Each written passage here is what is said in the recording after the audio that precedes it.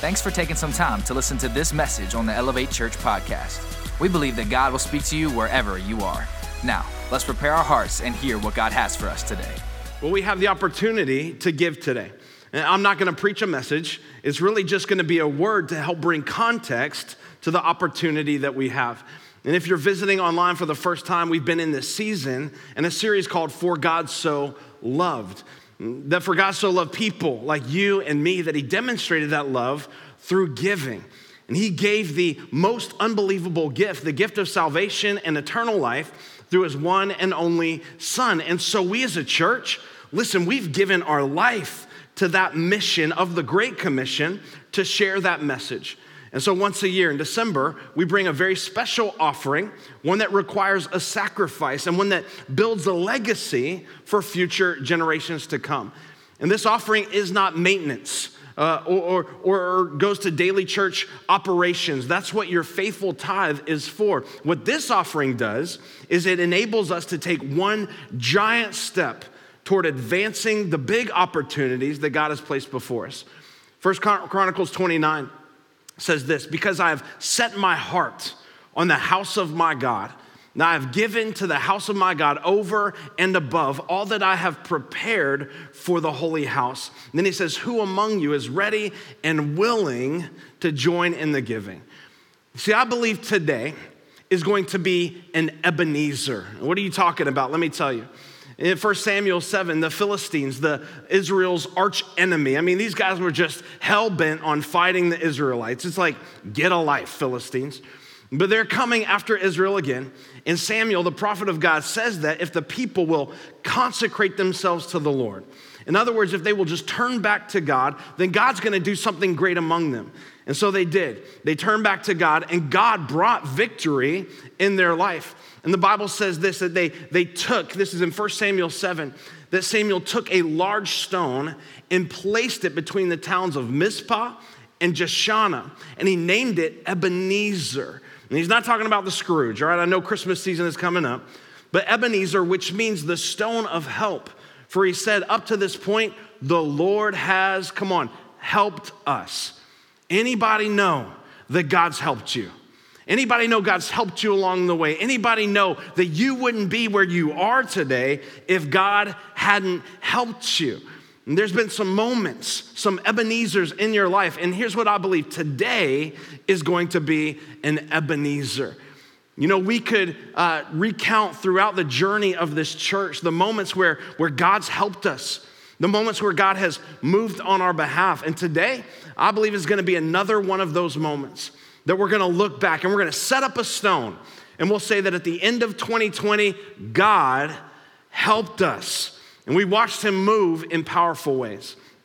Now, of course, our year end until Jesus runs this town offering looks very different than it ever has before. But just because you're not in the room does not make it any less meaningful. In fact, I believe this could be the most meaningful and certainly the most critical offering to date. And so I just want to just set up where we're going today. And I want to talk first about our legacy lanes. And I'm going to explain what those are in just a moment. And then I want to kind of bring context to your gift that you've been praying about and asking God what he would have you bring. All right, sound like a plan? If you're ready, just give me a thumbs up emoji. You know, put it in the chat. Give me an okay sign, whatever you want to do. And let me just say, God has been so good to us. Like he's been so good to this church in this year, in spite of the year that we've had. Because how many of you know we've had a year? Like we've had a year.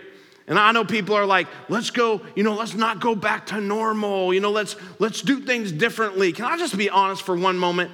I'm all for a little bit of normal right now because this is terrible. I'm just going to say it. I appreciate the sentiment, how things needed to change and how we need a new normal. I get all that. But I'm just being real with you. I would love, for just one thing to be normal right now.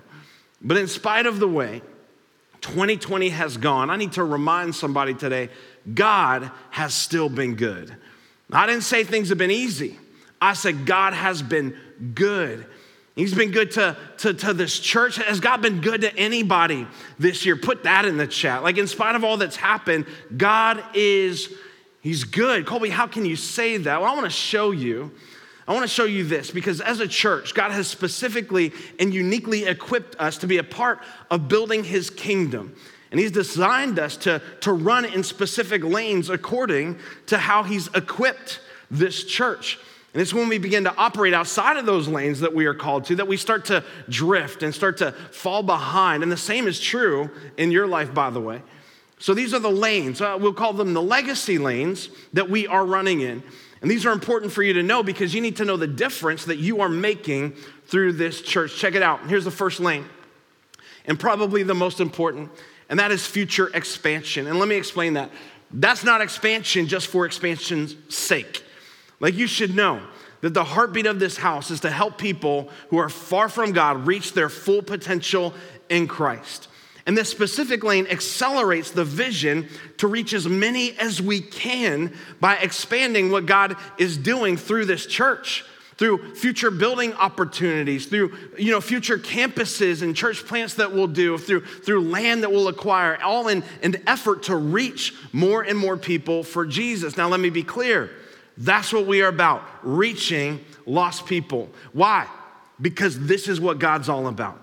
And this is where everything starts for us as a church. Well, Colby, what about discipleship? Like, what about it? Can I tell you something? You will never reach the deep places where you are in over your head, fully relying on God's promises and faithfulness in your life if you never get in the life-giving water in the first place. Come on, somebody. Like, we want you to know God, to find freedom, discover purpose, make a difference with your life. That's the journey, but that starts with what? Knowing God. And the problem is, far too many people, they believe they're okay with God. And they believe they're okay because they know some stuff or because they were brought up in the church. But God does not care what you know. He only cares about knowing you. How do you know that, Colby? Well, there's a verse that keeps me up at night. It's Matthew chapter 7, verse 21 through 23. This is what the Bible says. Not everyone who calls out to me, Lord, Lord, will enter into the kingdom of heaven. He says, only those who actually do the will of my Father will enter into heaven. On judgment day, many will say to me, check this out, Lord, we prophesied in your name. We cast out demons. I went to church consistently. I was in a small group. I went to house parties with the youth, and we performed many miracles in your name. But this is what it'll say. Verse 23, I will reply, I never knew you. Get away from me. I never knew you. Hey, if you are hoping that your knowledge, that your religion, that your performance makes you right with God, I need to stop right here and right now and tell you the only thing that makes you right with God is placing your trust in Jesus for the forgiveness of sins. So here's a question. When did you do that?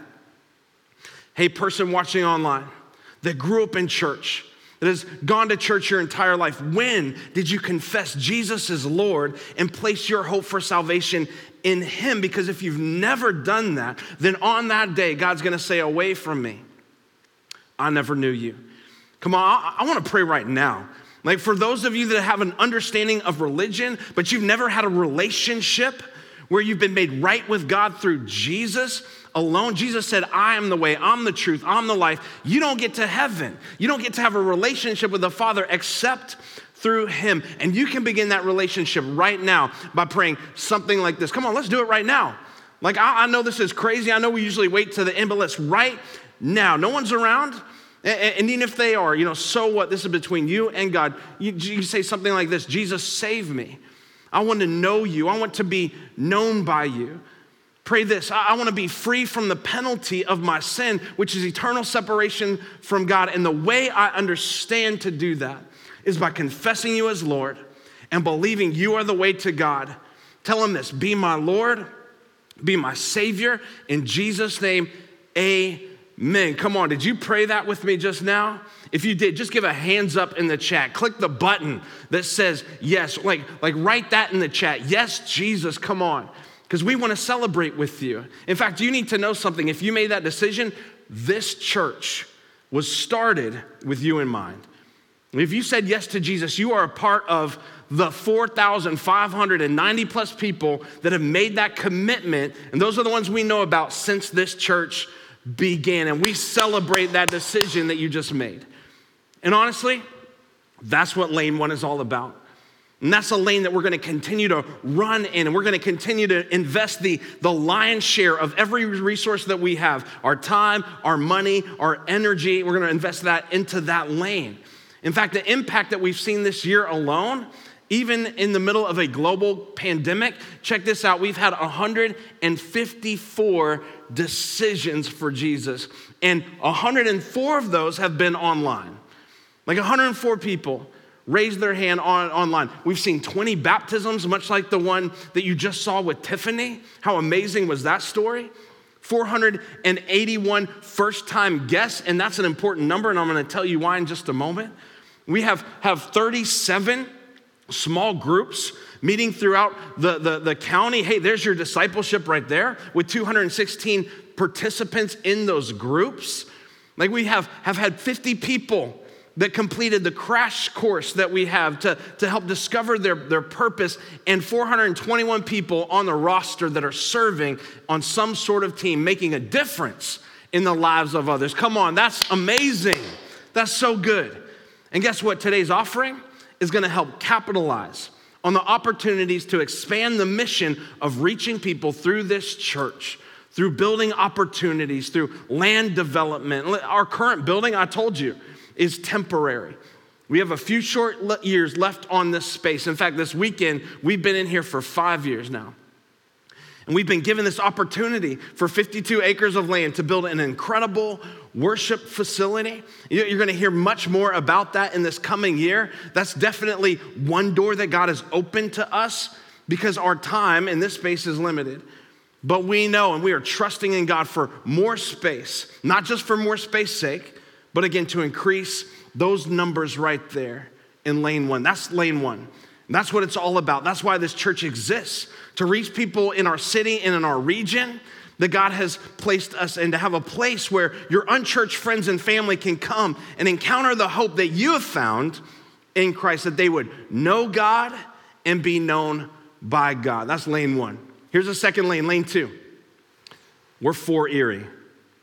We are for this city. This lane is all about how we serve right here in our city, how we serve through this church, but also how we serve through strategic partnerships that we have. One of those long-standing partnerships is the Erie City Mission. I mentioned earlier that first-time guest number, and why it is so significant is because what we've done for every first-time guest, whether online or in person, we give $5 to the Erie City Mission. So just by showing up or by inviting your friends, you are actively increasing our generosity in our city. And so I Zoom roomed with my good friend Daryl Smith, who is at the Erie City Mission. He's the COO, and I want you to listen in on this conversation. Here we go. Well, my man Daryl Smith is on with me now. Daryl is a legend, I would say, at the Erie City Mission. He is the Chief Operating Officer. Is that correct? That's correct, and Director of Men's Ministries. Awesome, man. Awesome. And I just love you guys so much. Obviously, you're a great partner of Elevate Church. You know, we love the ministry that's happening at the Erie City Mission. And so just a couple questions for you would be, how has this year, 2020, right, the year that, you know, it's just been a tough year all around. How has this year impacted what you guys have been doing at the mission? Okay. So take you back to, February, March of 20, and out of nowhere, everything changed for everybody. The attendance at church, all those things changed for us here, as well as every place else. And what we started doing was looking at ways to continue our ministry, the touches to people, the transforming of lives, the change that we promote so well. But how could we do that with limited touch, with social distance, with mitigation efforts? And so it was a challenge. We changed our devotional program that was 15 minutes before public lunch to just having someone on hand to speak to people in line and just trying to minister to their needs. Instead of having sit down lunch, we had to move to a bag lunch where people were getting a bag lunch and then they were moving directly through. And it did impact our ability to have community with them, and something we were so used to doing at our public lunch. So that impacted us significantly. We've even met concerning that to determine a path forward once we're able to gather again, or having more of a ministry team at the public lunch as we hand out the food. And so it's definitely caused us to adjust some things. Staffing, we've had to do our own form of mitigation. We have a New Life program, of course, that works with men in drug and alcohol and those recovering from that addiction. We've still provided the same level of service there. We have just, again, mitigated wearing masks when we're doing counseling, that type of thing. So it primarily changed what we were doing in terms of food service. We still offer a men's shelter, and that didn't change at all. We continue to offer the 56 beds for any man who is homeless, 18 years or older, and continue to minister to that population. Well, I told everybody you were the man, the legend, and your phone's blowing up. Everybody's trying to get a hold of Daryl today. Well, you guys are doing amazing work there, and we love the New Life program you guys have as well. There's so many guys still, I think, come to the church and have really gotten invested in what we do here at Elevate. I know that, again, it's been a tough year. What would you say are the bright spots this year? I mean, if you could point to anything, you're like, man, I remember, that this happened. Like, what's going to leave a mark for you in 2020? Yeah, I think the commitment of the staff here at the mission has been amazing. As we went from making lunches for people to come and sit down to making lunches to hand out, our staff has been, especially in the kitchen, they've been so committed. They've had to change everything. They've had to bag everything. They've had to try to keep it warm. They've had to try and continue to provide a wholesome meal, something hot. And our kitchen manager was committed to still serving hot meals every day. It changed a lot in terms of what we had to do to package it and then get it out to people. But her commitment to doing that was amazing. The second thing that surprised me and warmed my heart was the commitment of our volunteers to continuing to come to the mission. So often people want to see missions and emergency shelters as places where you probably wouldn't want to go during a pandemic. But our volunteers stayed very, very committed to us. They continue to show up in the exact same numbers as before, and we couldn't have done the extra work without them. Yeah, that's awesome, man. Well, we love you guys. And again, you guys have our heart, for the city. And so we so appreciate all the work that you guys are doing. We're continually praying for you as well. I know we've started this thing with a few years now that we've done it, that every first-time guest, that walks through our doors, we donate in their honor to the Erie City Mission. And it's just another way that I think together we can come and change and bring a lot of hope, to our city as well. Yeah, absolutely.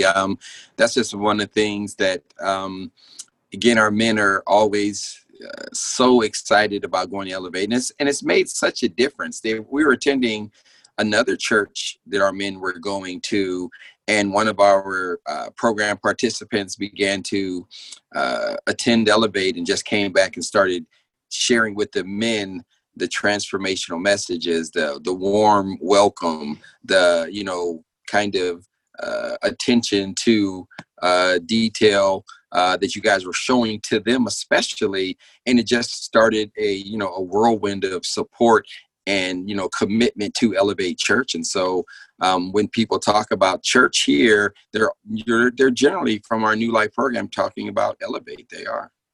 That's awesome, man. Well, we appreciate you guys. We appreciate all that you're doing in this city as well. And just know that we're in your corner, my friend.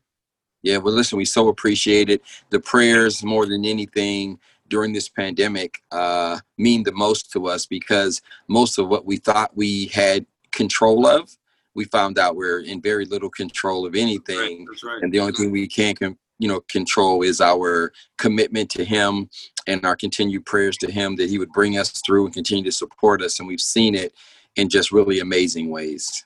Awesome, man. I love it. We'll keep running hard. Appreciate Absolutely. it. Absolutely. All right. Appreciate you. Yep. God bless. God bless you in your ministry. Wow, what a great man of God Daryl is, and what a great partnership that we have with the Erie City Mission.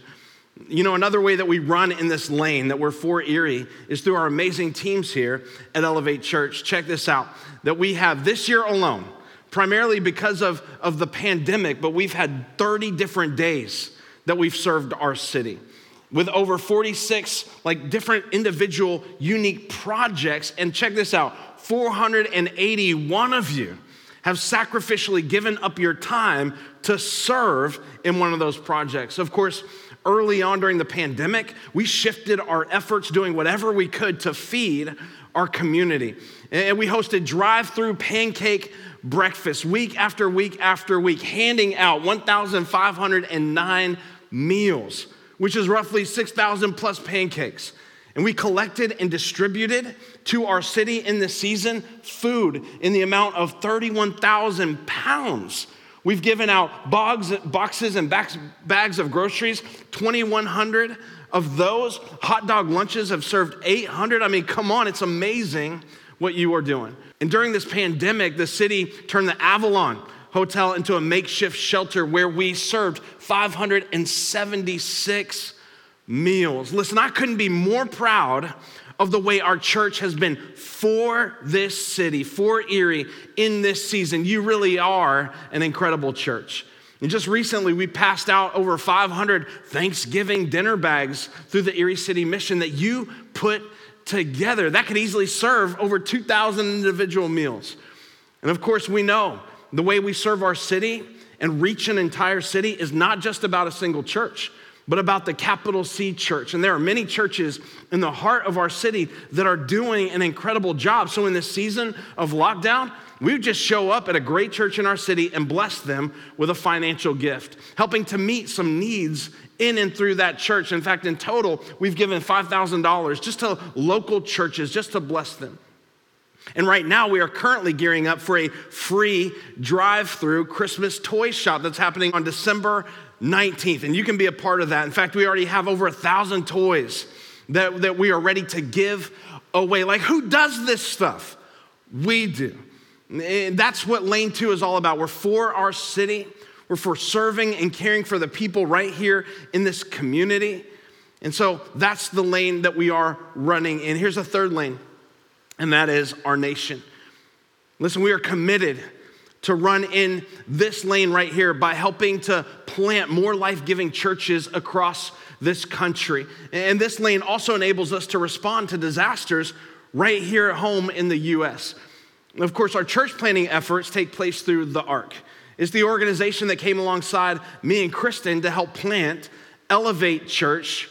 And to tell you more about the ARC and the churches that you've helped to plant this year is my man, Mark Cleary. Hey, so right now we are on with Mark Cleary, the legend. As you can tell right now, a Notre Dame fan for life. Man, that's going to make a bunch of people I know around here very happy. It might make some others want to punch you in the face, though. Just saying. I don't know why I said that. We're not a violent church. We are a life-giving church. But it's so good to see you, bro, and so good to have you join us just for a couple minutes as you're talking to really the whole church today about one of the lanes that we run in has to do with our nation, and specifically how we can help launch life-giving churches all over the country. Of course, you know, we were launched through the ARC, the Association of Related Churches. We're church plant number 250. So our church family is very familiar with ARC. If they've been a part of this church for any amount of time, you know, we celebrate the launches that happen, you know, every year. And I believe, what are we up to now? About, is it 900 and 900 plus? 911. 911 churches that have been planted through ARC. Let me just ask you this, like why? Like, I know why, but maybe from your heart to this church, like why plant churches? Well, you know, it's God's plan for lost humanity. I don't think he has a plan B. It's God's plan A, to have life-giving churches that lead people to Christ, that heal the brokenhearted, that break addictions, that restore marriages, bring back the family as well. And all of that is done through his plan through the local church. Yeah, I love it, man. I don't think there's anything else like it that's bringing so much hope, to a lot of desperation for sure. And that's been kind of the mark of this year, is that 2020 has been a tough year. I think that's putting it very nicely. There's a lot of other choice words that we could use. But what has been the impact that ARC has made in a year like this? I'm blown away, to be honest with you. And it is an example of, you brought up Notre Dame, and I love Notre Dame. And there's a saying in football that says the defense travels. If you have a good defense, you're always in a game no matter where you're playing. Yeah. I believe the same is true with generosity. Generosity travels, and through your leadership, you and Kristen there at Elevate, the amazing people of Elevate there, your generosity has traveled even in the midst of the craziness of 2020. We've launched 35 life-giving churches this year. Now 25 of those were early on in the year. And God did some amazing things. In fact, we had our highest per day average of launch attendance ever early in 2020. But then the pandemic hit. Things shut down, the nation went crazy, all the things that we've gone through. Yet this fall, we were still able to launch 9 life-giving churches. And check this out. I told you in the spring season of church planning, we had the highest average ever. That was shattered by the launches this fall, where we had almost 400 people at those 9 launches. So it was amazing to see what God has done. And in 2020 alone, over 11,700 people gave their life to Christ on the launch day, first day only. That's so amazing. That's so good. Gosh. When you look back over this year, like as an organization, what do you think will be your favorite memory, or what are the stories you're going to tell of 2020? The local church is a machine. There's a scripture out of Isaiah that says, "Behold, God is doing a new thing. He's creating a new path in the wilderness and putting new streams in the desert." And I think we were all in a rhythm. We're used to life. The American church was fired up and ready to roll, and then everything changed. But the church found another way. Behold, God did an amazing thing. I saw church leaders like you and Kristen just pivot, be so flexible. Church congregations like Elevate just say, you know what, the circumstances around us are not going to change our mission in life, which is to reach people for Christ. And I saw amazing new paths created and new streams in the desert created as well. And to me, that is what 2020 is going to be remembered for. Some of the best days for the church. Yeah, I believe that, man. And I love you guys so much, and I appreciate, all that you've done for us. Even I think once you're a church planner, you're always a church planner. And so, man, we're for you, and we're in this together, whether you like it or not.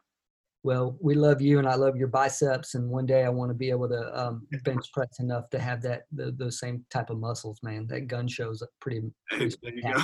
There you go. Hey, man, appreciate it, Mark Cleary. Thanks, my friend. Oh, love y'all. All right, God bless you. You too.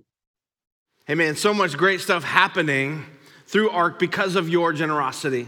In fact, check out these numbers of ARC church plants just this year. There were 35 church plants, and on launch day, attendance of those 35, 11,776 people showed up to the very first day. And then on that day, there were 523 salvations. How about that number? In fact, 24 churches also were planted online. I don't ever want you to forget that you are a part of that. All those numbers you have made possible through your generosity.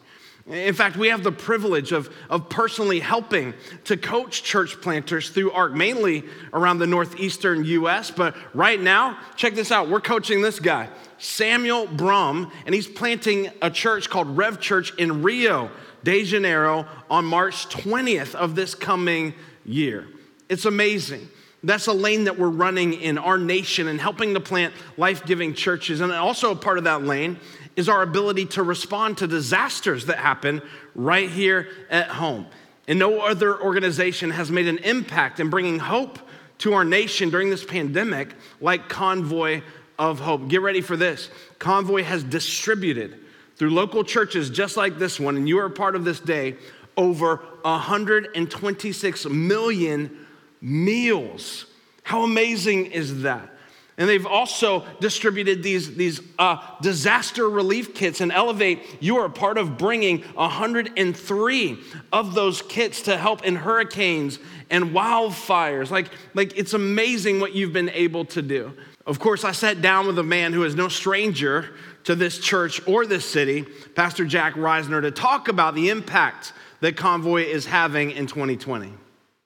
Hello, Pastor Jack. Man, it's definitely great to see you, and thank you so much for taking a few moments just to chat with me. And really, you're chatting with the entire Elevate Church family today. So thank you for that. I know this year has been a bear, I guess we could say, to say the least. Yeah. I know this season has personally kicked my butt in a lot of ways, but let me just first say that you're looking good. Man, look like you're feeling good. Looks like everything's going well. Yeah. How are you doing? Hey, I'm doing good. Actually, through this whole thing, through the whole year, 2020, we ran through, Pam had diagnosed with cancer, and we walked through that, and she's doing great. And then after that, we got hit with COVID, and like you, we went down with it, but all is good, and great stuff's happening with Convoy of Hope. We haven't slowed down a bit. Yeah, you guys are cruising right along, and I know you serve with an incredible organization as one of our strategic partners, Convoy of Hope, like you mentioned. And if anybody's been around Elevate Church for any amount of time, they've heard us talk about Convoy of Hope. And Convoy does so many great things around the world. In fact, we could talk all day about all the different areas that you guys focus on.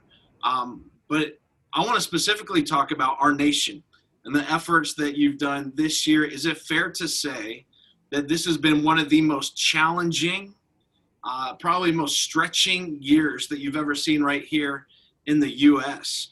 And can you speak to the incredible enormity of the work that you guys have done right here? It's been amazing. In March, when COVID really hit this nation, Hal Donaldson grabbed the team and said, hey, we're going to do something, and what we're not going to do is close down. So we're going to continue feeding 300,000 kids overseas and empower women and do agriculture. And then domestically, we're going to postpone what we normally do, and we're going to just start filling up trucks with food and supplies and get them to churches who have compassion for the community. And we'll keep doing this until we run out of stuff. And it was tough during those times because the supply chains were shutting down. People were rushing the stores and buying everything that, some of you bought 450 pounds of toilet paper. Everything was gone. And so we started buying stuff, and God kept supplying. And Hal said, we're going to just keep going until we don't have anything left. And so he said, our goal is to send out 10 million meals. Right. And that was in March. And as of a couple weeks ago, we're now at 150 million meals. And you guys are part of that. You guys distributed. You guys have generously given. So that's what made it all possible. And we're going to keep going. Wow. That is unbelievable. And this hasn't just been your efforts in feeding people. I mean, talk about the disasters that we've had right here in the U.S. In the U.S., we've had to deal with, obviously, the fires in Washington and California and in Oregon. So we've served 71,000 people in those communities with about 40 truckloads of food, water, emergency supplies, and all through the local church. We bring it to the local church, and they get it out to the people. Yeah. So those storms, and then Hurricane Laura in Lake Charles, they were hit straight on. So we've delivered about 2.4 million pounds of food and supplies and helped 135,000 survivors. And again, you guys were there because you have made it possible for us. When the hurricanes are coming, we are downstaged, ready to go. And as soon as we can get in, we get in. And we can only do that because of a generosity like yours. Yeah, I love the fact that your heart really is for the local church. And a lot of what you do is through your partnerships with the local church and getting people connected to life-giving churches. I love that about Convoy. Obviously, we did not see, 2020 coming. I think people had great ideas for what this year would hold. And while it was a surprise to us, it was no surprise to God. I wonder if you could share with me what's kind of the most surprising thing that's come out of this year, or even just a great story, something that's memorable. Well, Kobe, there's this passage in the scripture where Jesus says to the disciples, hey, we got 5,000 families out here that have been listening to my teaching all day long. They need to be fed. And he says, go feed them. And they say, well, we got nothing. And he said, we got this kid with lunch. So Jesus took the kid's lunch, multiplied it, fed the families, had 12 baskets full. And I have this theory that those 12 baskets full of food went back to the kid, because there's a principle there that when you see someone in need and you give what you have, as little as it can be, God not only multiplies it, he stretches your assumed capacity so that by the end of that, you actually have more to give to more people after you've already done what you've just done. And so that's proven out through this. For Convoy, we have not missed a beat. People have given generously, and as we've given out everything we've had, more has come in. And we've talked to local churches. It's the same thing for them. So there is that principle. So we recognized that. And then secondly, it's the miracles that we've seen happen. And by miracle, I mean where people have expectations and they're in despair. And despair means where you don't believe that tomorrow will be any better than today. Yeah. And suddenly something shows up and says, no, God's here and he's helping you. So it's the mother in a serpentine line waiting to get food at a church, and she's interviewed by the local TV station, and they asked her what she's doing. She said, yesterday we ran out of food. We have nothing. And she said, we heard this church was giving stuff away. And then she began to cry. She has her kids in the back of the car saying, I can't believe this, but look at all we got. We didn't expect this was going to happen. Right. See, miracles are defying expectations. So then there's the guy in Houston, Texas, who delivers the food and brings it to a front door, and there's a single mom and her preschool child, and they're standing there, and the kid says to the mother, he can hear him talking, he says, who is that man? And she says, well, honey, that's a superhero. And the kid's just pumped. It's a superhero. He said, what did he bring us? She said, everything we prayed for this morning. Wow. Again, defying expectations. And then there's this food pantry in Teaneck, New Jersey, which really got hit hard by COVID, because a lot of them are medical workers. And so the COVID just spread to that community. And so there was a lot of demand on the people dealing with distribution of food. And so this food closet, this food pantry was running out of food. And as they ran out of food, the founder, a wonderful woman, the founder contracted COVID and died. And so it was ready to shut down. And those who were trying to run it said, we prayed that God would send an angel. And she said, it came in the form of a convoy truck. Yeah. And she said, it brought the stuff back to us. And we not only got the food, but we got hope back. And so that food pantry continues to serve even today. Wow. So, and this isn't local, but I got to tell you this thing. God stretches us in these moments, as you've discovered, and begins to give you opportunities. Never waste a good crisis, because you're going to find an opportunity. Yeah. And so in Spain, when everything closed down in Spain and they put shelter-in-place laws, the sex trafficking business there said, well, we can't feed these people we brought in to work for us. So they took these illegal refugees that they brought in illegally and put them out on the streets. The church saw it. Organizations other than the church saw it, and they got a hold of Convoy, and together we have now fed and are training a new vocation and taking them through 10 weeks of discipleship course. 80,000 women who once were sex traffickers are being changed by Jesus, even right now at this moment. So those are the things that have been happening. Yeah, that is so amazing. And what you guys are bringing hope. I mean, I know it's in the name, but that's the reality of it. Everywhere you guys go, you're bringing hope. And I love that. And we love you guys so much. I just want you to know that. We love the fact that you're an Erie native too. Yeah. Connect with you. And just love all the work that you guys are doing through Convoy. So, hey, thank you so much, Pastor Jack, for jumping on and chatting with us. You bet. And I just want to say that really, when you say you guys give hope, it's us, because this doesn't work without partnership. And right. So you guys have been tremendous partners, and we love what you're doing. And I love what you're doing in Erie. So keep doing that stuff, and let's keep connecting and see what else we can do together as God stretches our capacity. Love it. Hey, man, we're going to see you soon. Thanks, bud. Talk to you later. God bless. That's incredible. The way Convoy has been such a huge help in this season. And the last lane that we run in is our lane for global impact. Of course, we partner with Convoy and have taken missions trips with Convoy to help build facilities in El Salvador and support their efforts to empower women and feed children all over the world. They also distributed 24 million meals in 31 countries in this season, and they feed, check this out, 300,000 kids every single day. And they've had disasters to respond to as well. But we've also connected with an organization called Children's Cup, and they're doing amazing work through care points that they've established in remote parts of the world. Here's my good friend, Dan Olerking.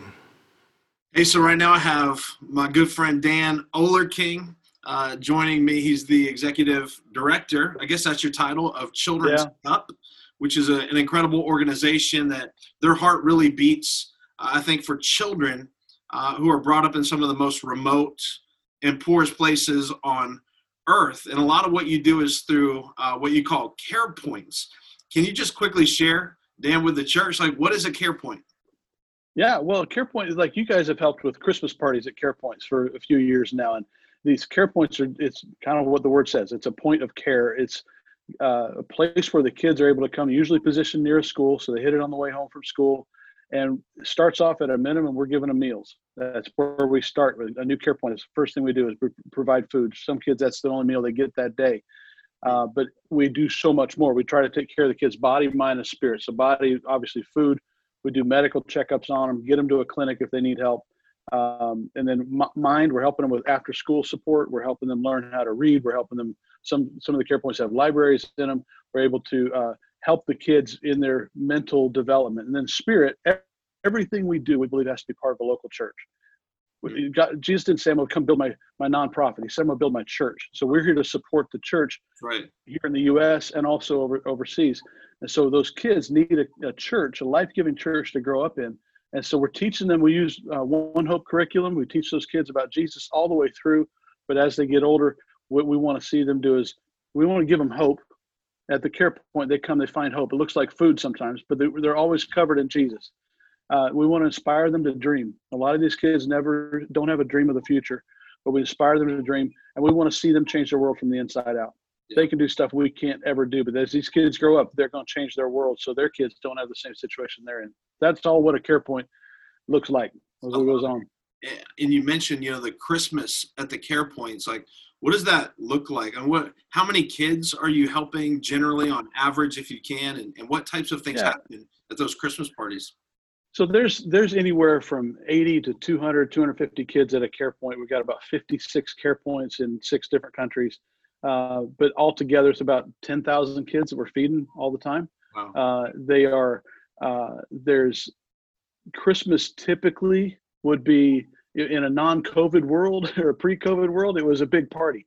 In Africa, where you guys' help has been going, it's summertime at Christmas. So they're in the southern Africa. And so it'd be a big party. We just get slipping slides out and jumping castles, and kids are piled on top of each other. We always would throw soap in the water because that's a good opportunity to get some baths that they don't normally get, So it's a big fun time. But COVID-19 kind of put a cramp on that idea. So what we did we're doing this year right now, we're still distributing. We're taking Christmas in a box to these families. So instead of just serving the kids with a great day, and we teach them about Jesus at these Christmas parties, this time we're taking Christmas in a box. So it's hygiene items, it's groceries, it's a personal Christmas card written to those families. It's festive items for them and scripture, and then all in a container that becomes valuable to them as well. Taking it to them and doing the old school church kind of thing. Go knock on a door and visit them and go sit with the family, maybe across a fence, but whatever. Our teams are praying with these families. So we're not just serving the kids this Christmas, we're getting to serve the whole household. And it's been amazing. Just the opportunity to get in their world. So instead of it being such a setback because we couldn't do the big party, this year that challenge has turned into something even greater where we're able to minister to so many more people. Yeah, I'm glad you mentioned, the challenges that you've had to face this year, with the pandemic and how you've had to make some adjustments. How else, in an environment that's already hard, right, to do ministry, how else have you had to adjust in 2020? Well, like the care points, we haven't been able to have them open the whole time. Sometimes we've been open back up and then had to close them back down, just like you guys at churches. It's the same kind of thing. It's at a different scale, and when you're dealing with poverty countries where there's so much less to work with, it's just a bigger challenge, and everything gets harder. And that's true pre-COVID. It's true even more in COVID. And so the challenge has been the kids typically not being able to come to the care point. So we've had to do the DoorDash kind of flow. We're doing Uber Eats, and we're delivering food to these kids at their homes, or setting up to have the kids come and work through some kind of line. They can pick up their food and take it home. Wow. But all told, the challenge has been great. But every bit of that challenge has just made us, just like you guys as a church, you've had to change how you do things. And you find, oh, there's another opportunity for ministry we hadn't had before. We had to make that change. And so, I look back, I'm like, our team, we've talked about it. Our word going into this year was forward. We thought it meant we're going to grow, add care points. What God was talking about was, hey, you're going to move forward in how you're serving these kids. It really has been a year of moving forward for us. We've seen God do so many things we never imagined he would. In reaching these kids and seeing, this is the big key. We're seeing some of the kids who've grown up in these care points, young adults in Honduras. There was a group of young adults or young youth. It's like a youth group at a church, but they'd grown up in the care point. Some of them still hadn't aged out yet, so they're still part of it. They decided, hey, we're going to go help because the hurricanes came through there and there was mudslides. There was one old lady that she's just grumpy old lady, and had pushed all of her family out of her circle of life, and she was just there existing grumpy. Well, these young people decided, hey, we're going to go clean up her house because a mudslide had pushed a bunch of mud, about a foot of mud into her home. They said, hey, let's go clean up her home. She's in tears. These kids had learned enough about Jesus that they said, you know what, that's we got to give. We got to do something extravagant to help this lady, and her life has changed today because of those kids. And I'm like, that's what we're talking about, these kids changing their world from the inside out. That's when it starts happening. It wouldn't have happened if it wasn't for hurricanes and tragedies and all this stuff. But you know what? God's doing Romans 8:28 for real. People rising to the occasion. And it's been a year where there's been, it's marked by a lot of bad things that have happened. What other things have surprised you maybe about this season, something that's happened that you'll just never forget?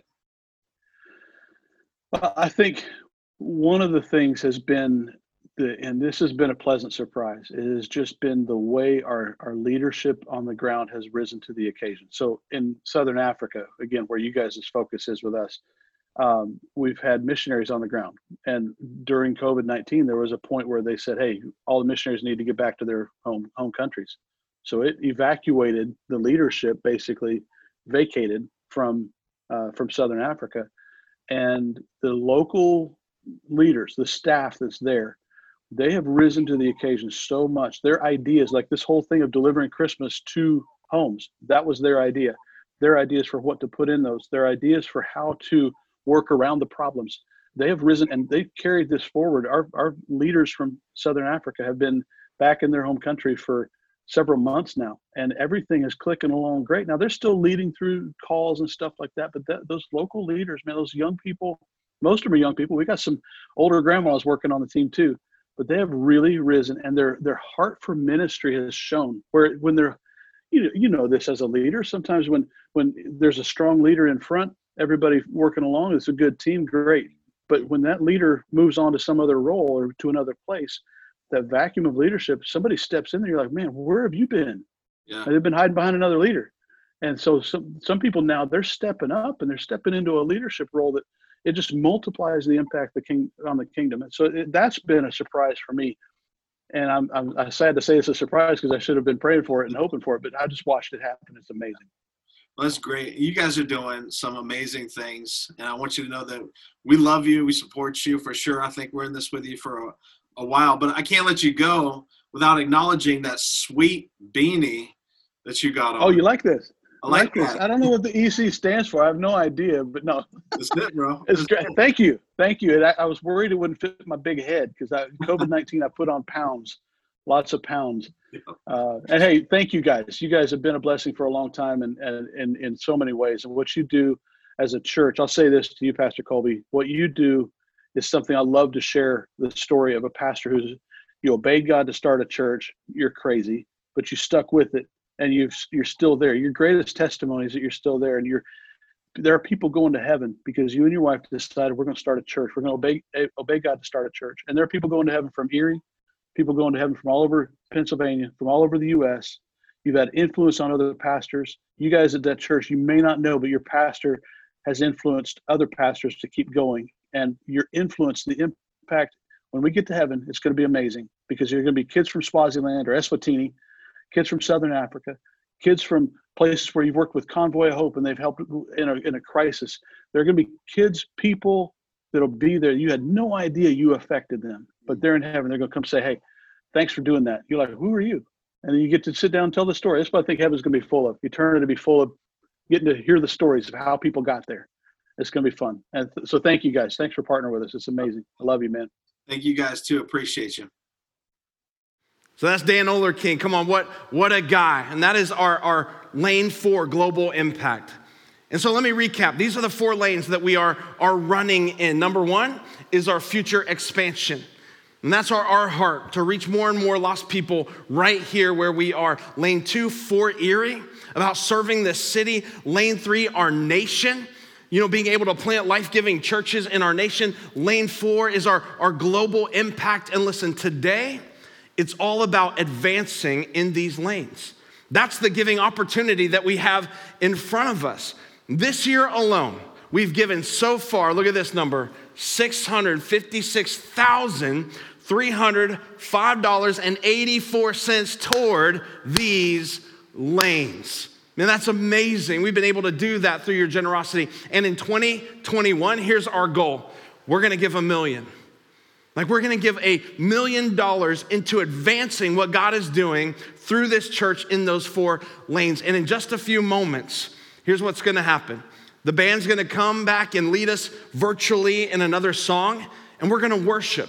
We're not going to just worship in singing, because here's what I know. You probably don't sing at home unless no one is listening.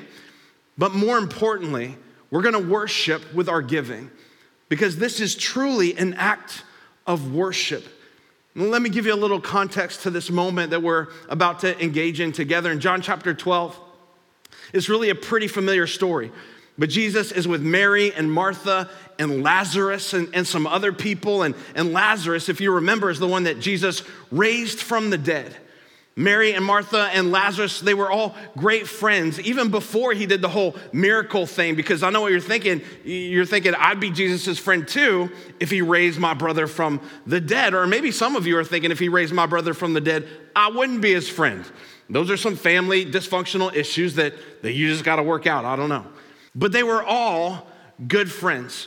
And so in chapter 12, verse 1, this is what it says, that 6 days before the Passover celebration, Jesus arrived in Bethany at the home of Lazarus. It says the man who he had raised from the dead, and a dinner was prepared in his honor.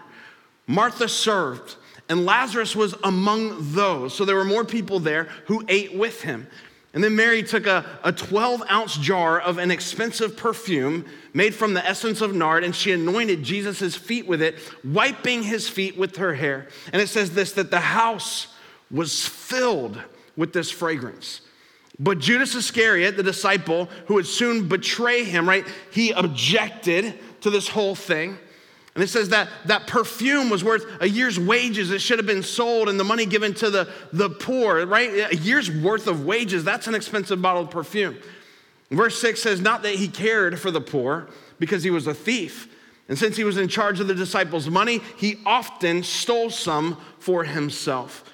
But look at what Jesus replied. He said, leave her alone. She did this in preparation for my burial. He says, you will always have the poor among you, but you're not always going to have me. And verse 9 says, when all the people heard of Jesus' arrival, they flocked to see him, and also to see Lazarus, the man that Jesus raised from the dead. Then the leading priest decided to kill Lazarus, it says too, which means they had already made plans to kill Jesus. Verse 11 says, for it was because of him that many people had deserted them and believed in Jesus. In other words, many Jews were putting their faith now in Jesus as a result of what happened to Lazarus. And I've always thought that this was an interesting story in the sense that someone would take a year's wages worth of perfume. First of all, that someone would buy a bottle of perfume that cost a year's wage. Like, I guess I understand an expensive bottle of perfume, but a year's wage? Like, what a valuable thing to have.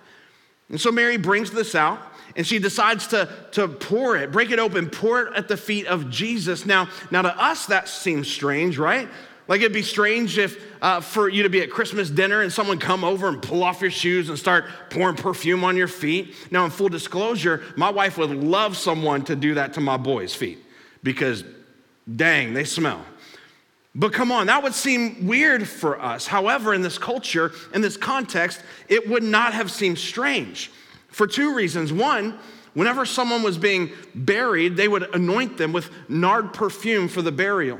And this was a foreshadowing. And the Bible even says that Jesus would die and give his life for us on the cross. But secondly, there would typically be someone responsible to wash the feet of guests that were entering the house, because they didn't have closed-toed shoes back then. They didn't have any Jordans or Yeezys, right? They just wore sandals or went barefoot. And so they brought in all kinds of dirt and filth with them. And they're walking on these dirty roads and sandals, but not just dirty roads, but the only alternative means of transportation were animals.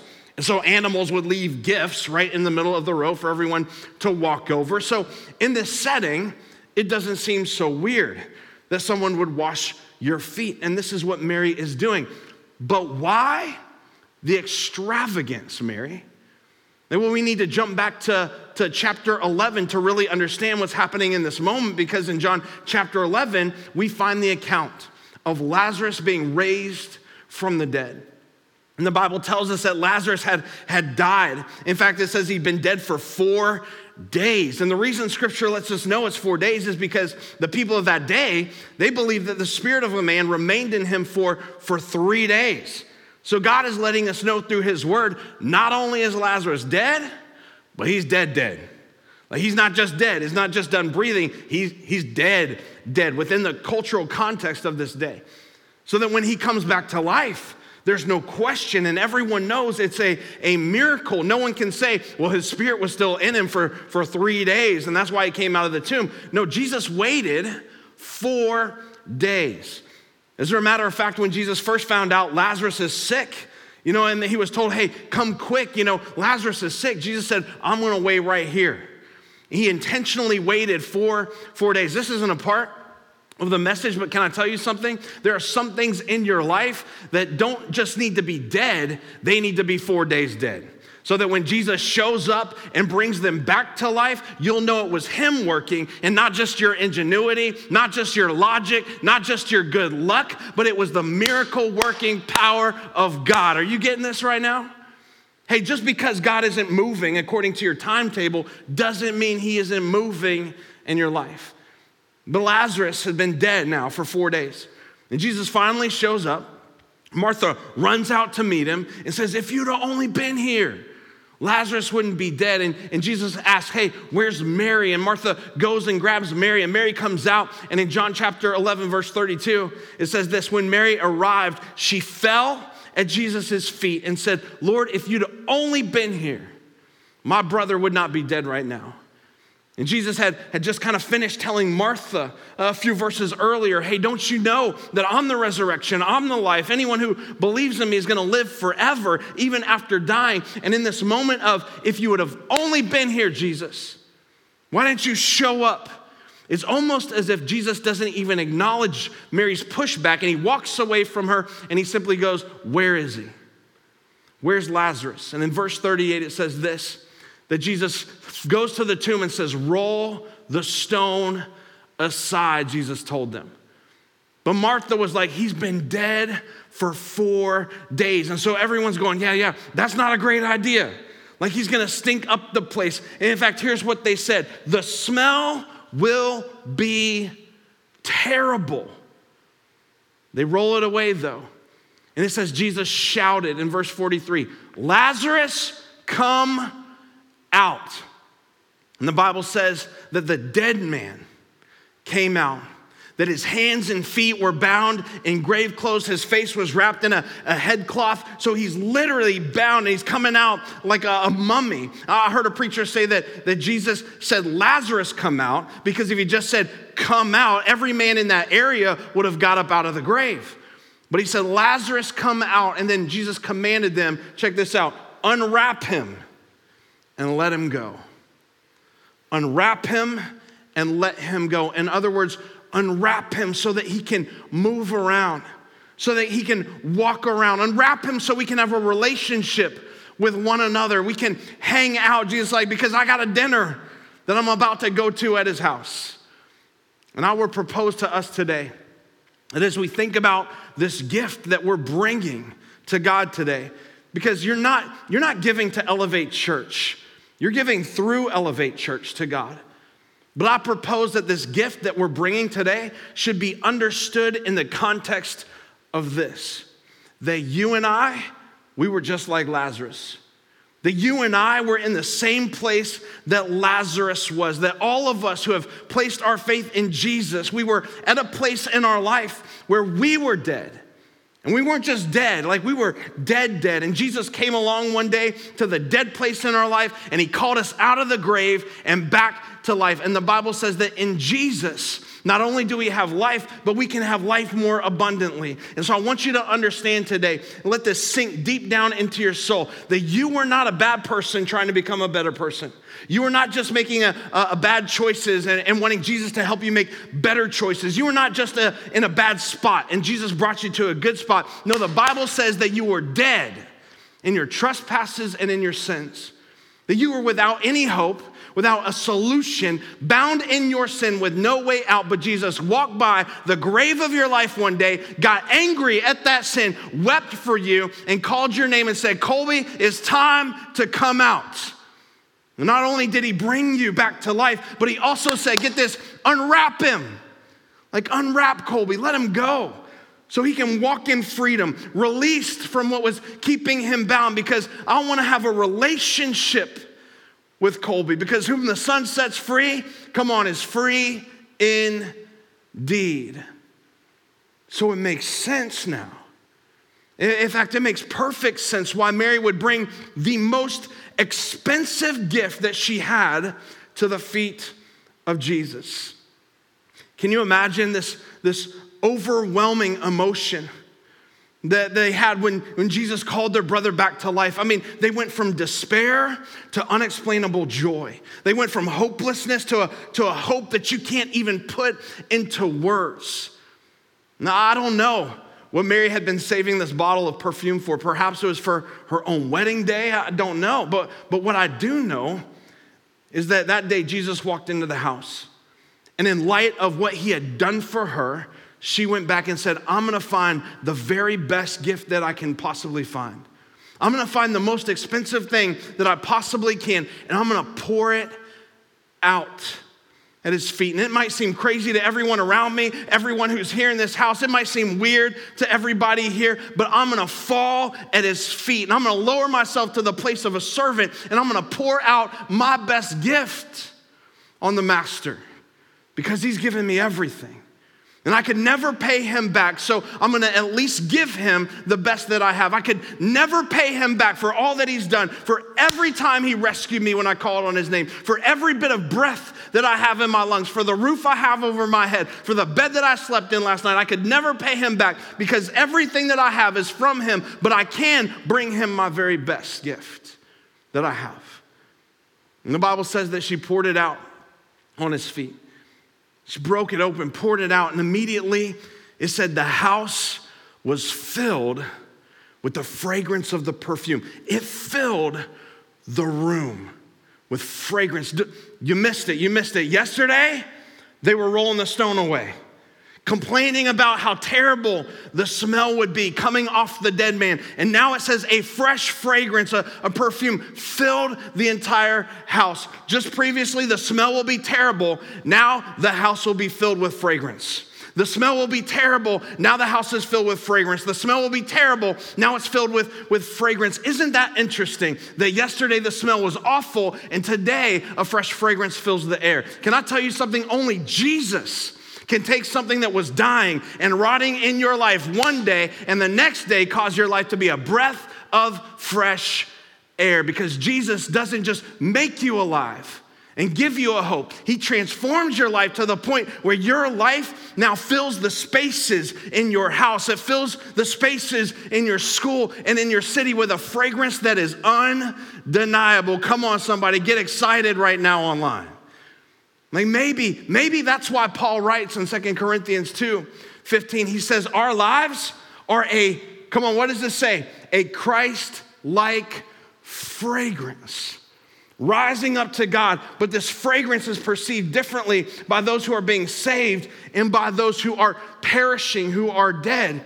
He says, but to those who are perishing, we are a dreadful smell of death. It was terrible smell one day, a fresh fragrance the next day.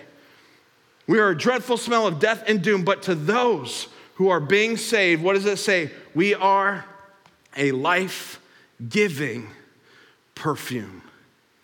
You know what that means? That means this city should smell differently because of Christ in you. That means your homes should smell differently.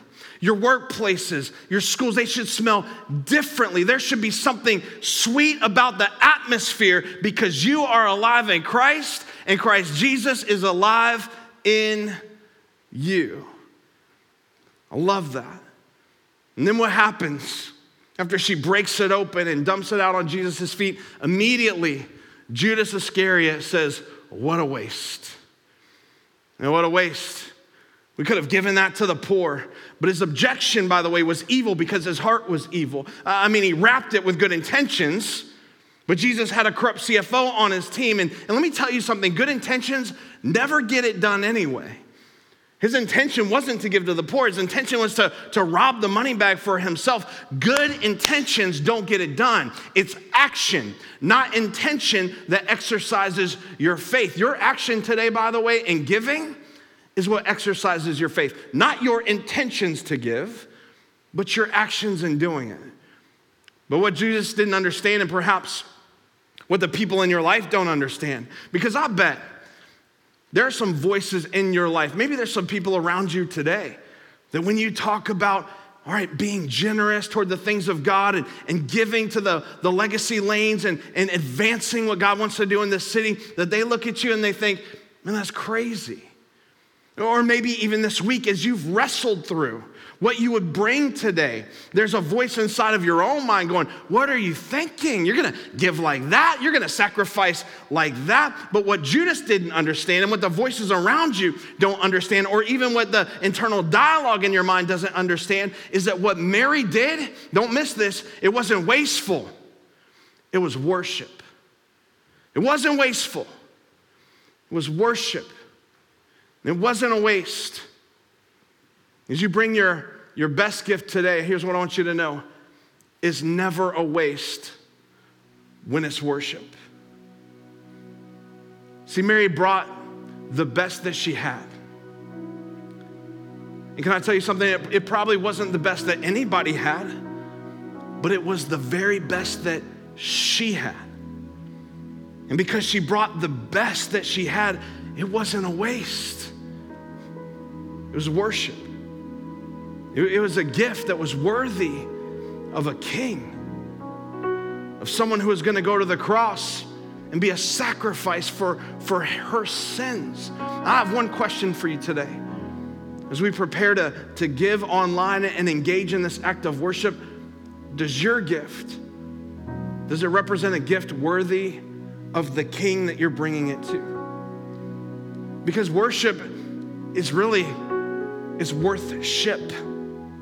Like worship is demonstrating the worth of the one thing, of the thing that you are worshiping. And isn't that what Mary was saying to Jesus?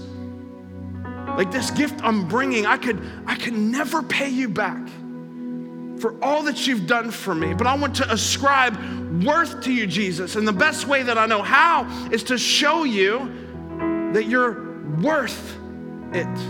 And to show you by bringing the very best that I have. So is your gift today, is it a reflection of what Jesus is worth to you? Does it represent his worth, the value that he has in your life? Mary brought the very best that she had. It was a bottle of perfume worth an entire year's wage. And here's the thing that's interesting to me. Mary wasn't the only one there. She wasn't the only one with the opportunity to do what she did. In fact, I'll read it for you again. In verse 1, it says, 6 days before the Passover celebration began, Jesus arrived in Bethany at the home of Lazarus, the man he raised from the dead. Look at this. A dinner was prepared in his honor. Martha served. Lazarus was among those.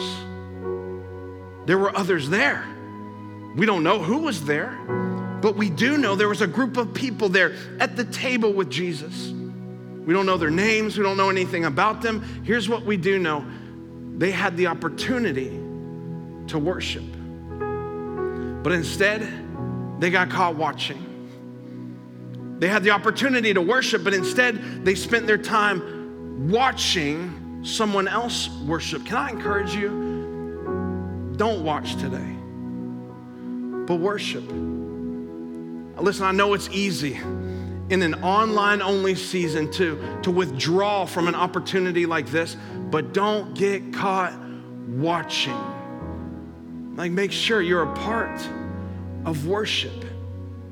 Because as a result of this act of worship, the Bible went on to say that many people came to put their faith in Jesus because what had happened. And isn't that really what happens here at this church, that people's lives are changed, that they move from death to life, that God calls them out of the grave, and when he does that, you worship, and that worship now fills the air with life-giving fragrance that draws more people to Jesus, and their lives are changed, and they move from death to life, and so we worship, and that fills the air with more fragrance, and it draws people to Jesus, and people's lives are changed, and people move from death to life, and we worship again, and that worship fills the air with a fresh fragrance, and that draws more and more people to Jesus. Isn't that at the end of the day what this is all about? And I hope that you never get it in your head that this is about brick or mortar, but it's about people far from God coming to faith in Jesus Christ. And that's our prayer today, that as a result of this act of worship, that your worship today would result in future expansion of this church, that would advance God's work through this church, so that people will encounter God's presence and their lives will be changed forever. Listen, I want you to consider something today. Mary, she brought her very best. Like, I don't know what that looked like. I don't know what size the perfume bottle was for a year's worth of wages. I'm hoping that it was something like this, that it was like a big bucket, you know, a big gallon kind of jar, like you could take a bath in it. I don't know what size that it was. I don't know if it was like this. I don't know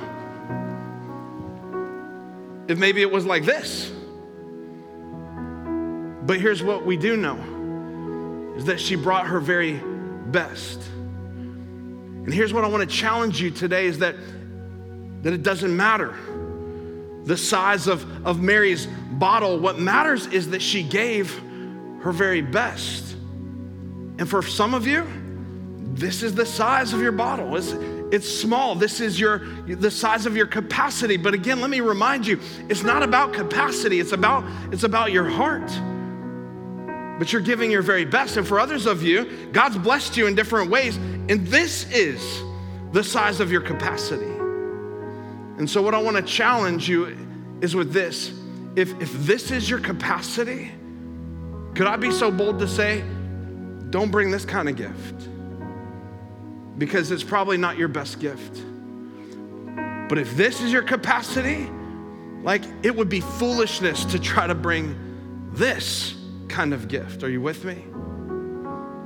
Because here's what I believe. If we will just bring our very best today, we will continue to see thousands and thousands and thousands of people's lives changed forever by the gospel resulting in your act of worship today.